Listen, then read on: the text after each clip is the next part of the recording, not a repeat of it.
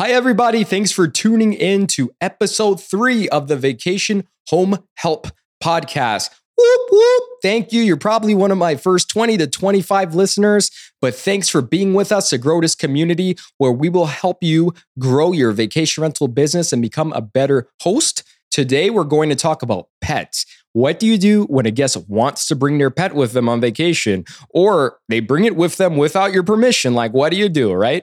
And we're going to also discuss if it's a service animal or an emotional support animal, what do you do, right? So today, strap in. It's only going to be a couple minutes, but you're going to learn a ton. Let's go.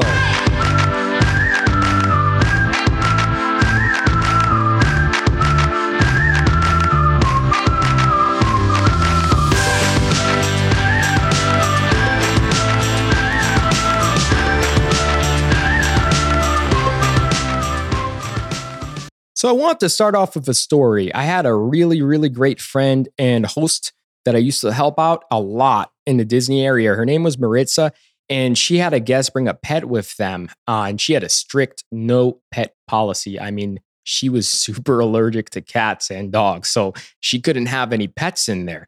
Well, this guest lied and brought them in, and she had a Ring camera, so you could see the dog going in and out, like shamelessly, right? And she went to check her unit after they left, and it was destroyed. Like, the dog chewed the baseboards. They peed in the bathroom, and the guests didn't have the decency to clean it. They left a poop bag under the bed, so it was pretty crazy, and not your regular guest with a pet.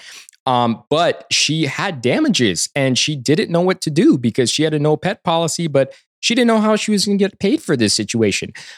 So I want to start off by saying, you should always say in your listing if you're pet friendly or not. And if you have a rental agreement included in there too, and any penalties or any sort of policy where you have a fee if they violate that, put that in writing if you can, because it's super important. Pets are lovely. Like, I have a French bulldog. His name's Milo. He's my baby. I bring him everywhere with me. But I go to rentals that are pet friendly, right? It's totally different when you're opening your space to the public and they're lying to you and they're saying, I don't have a pet, but you see them sneaking in the back or through the front. You're like, what is it with you people, right? So you do have to be pretty straightforward, straight up on your listing and on your rental agreement saying if you allow pets or not. If they're violators, if they violate that, right? You can go to the resolution center on Airbnb and say, hey, this guest violated my policy. I need to incur extra costs to clean, and I have a receipt for it.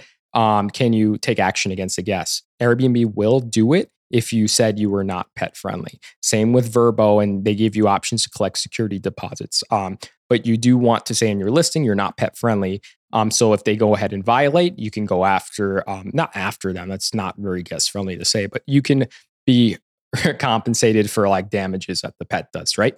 So it's super important you're upfront about it. And if you are pet friendly, thank you. That means me and Milo can come and visit you on vacation, right? We could come to your vacation rental.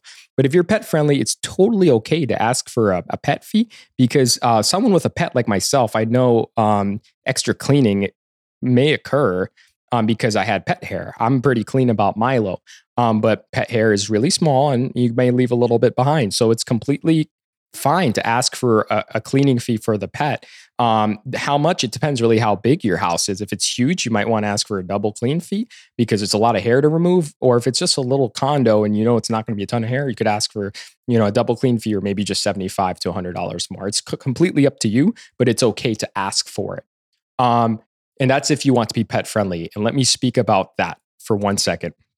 All pet friendlies I know of, they are way busier. Like, they get tons of views on Airbnb. People book them because they don't have many options. So if you're pet friendly, as long as you're okay with the maintenance costs incurred and some of the headaches with it, you will be more occupied just because it's a really hard to find hard to find thing, like a pet friendly vacation rental that's actually clean and you enjoy. So that's a way to set yourself apart, but it's okay to ask for a cleaning fee if you're pet friendly. And I see hosts leave dog bowls. It's super cute. Like they put a dog bowl for Milo and a couple of doggy biscuits, and he feels like a VIP, right? Like my dog's walking in there and he's like, wow, I feel like I'm on vacation. They left me some biscuits, right? So if you're going to be that kind of host, big props to you. And I wish you all the success in the world. Now let's talk about like back again, if you have a violator, yeah, you can charge a fee for that. Okay. Like you can ask for that damage to be paid back to you. Whether Airbnb actually successfully goes through that process and helps you is another story, but you have a right. Now let's talk about emotional support animals and what they are. Like emotional support animals are clearly different from service animals. Service animals think about our people who are blind and deaf. They need a service animal to help them with specific functions so they can live their life. And service animals are federally required to be accepted. So you can't say, no, I'm not going to host you because I don't accept pets when it's actually a service animal. But an emotional support animal, there's a process for it that's pretty lengthy, but you pay and you understand what it is and you go through the certification, and your pet's an emotional support animal to help you with your emotional needs. And it's a real thing. And I think pets can provide comfort, but federal law is federal law, and you don't have to take in guests that have an emotional support animal if you don't want to. If it's an ESA, an emotional support animal, and you don't want to host them, just be cordial and nice about it, but just say, hey, my place is not pet friendly. I'm sorry. And I respect that it's your emotional support animal, but I can't host with the pet. I'm sorry. And that's usually enough of a response. But a service animal, you really, really got to be careful because you cannot deny a renter. This discrimination. You can't deny a renter if they have a service animal. And you only can ask certain questions like, what is the function a service animal has? But you can't pry too much into people's medical information.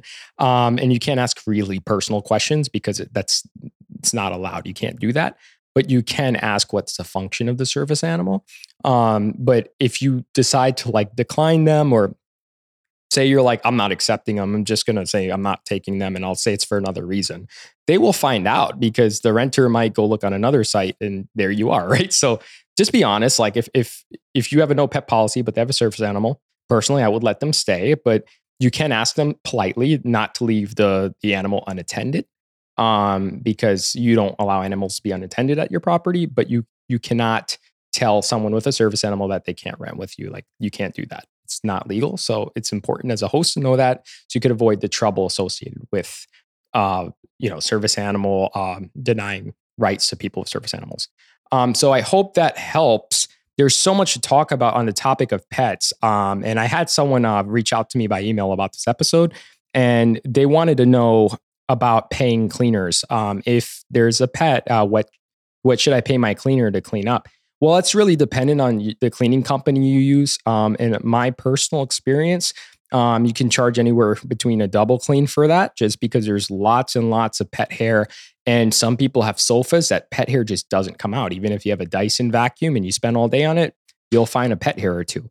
And if you're advertising to the public that you don't have pets, there's no pet hair, and they find one, they will complain, ask for compensation, yada, yada, yada. So yeah, to the pet cleaning, you might think it's not extra work, but it's a ton of extra work to make the place look like a pet was never there, especially with odors. So yes, you will probably have to pay more money to your cleaner if there's a pet. If pets do damages, it's completely okay to tell to the incoming guests if you didn't get it repaired yet because it was a quick turnaround, what had occurred, that you clean up and sanitize properly, but there's pet damage. And incoming guests are usually completely okay with it if you're upfront. But you can't lie to a future guest and say you never had a pet in there and someone came with a dog. You shouldn't do that. But I hope this is helpful.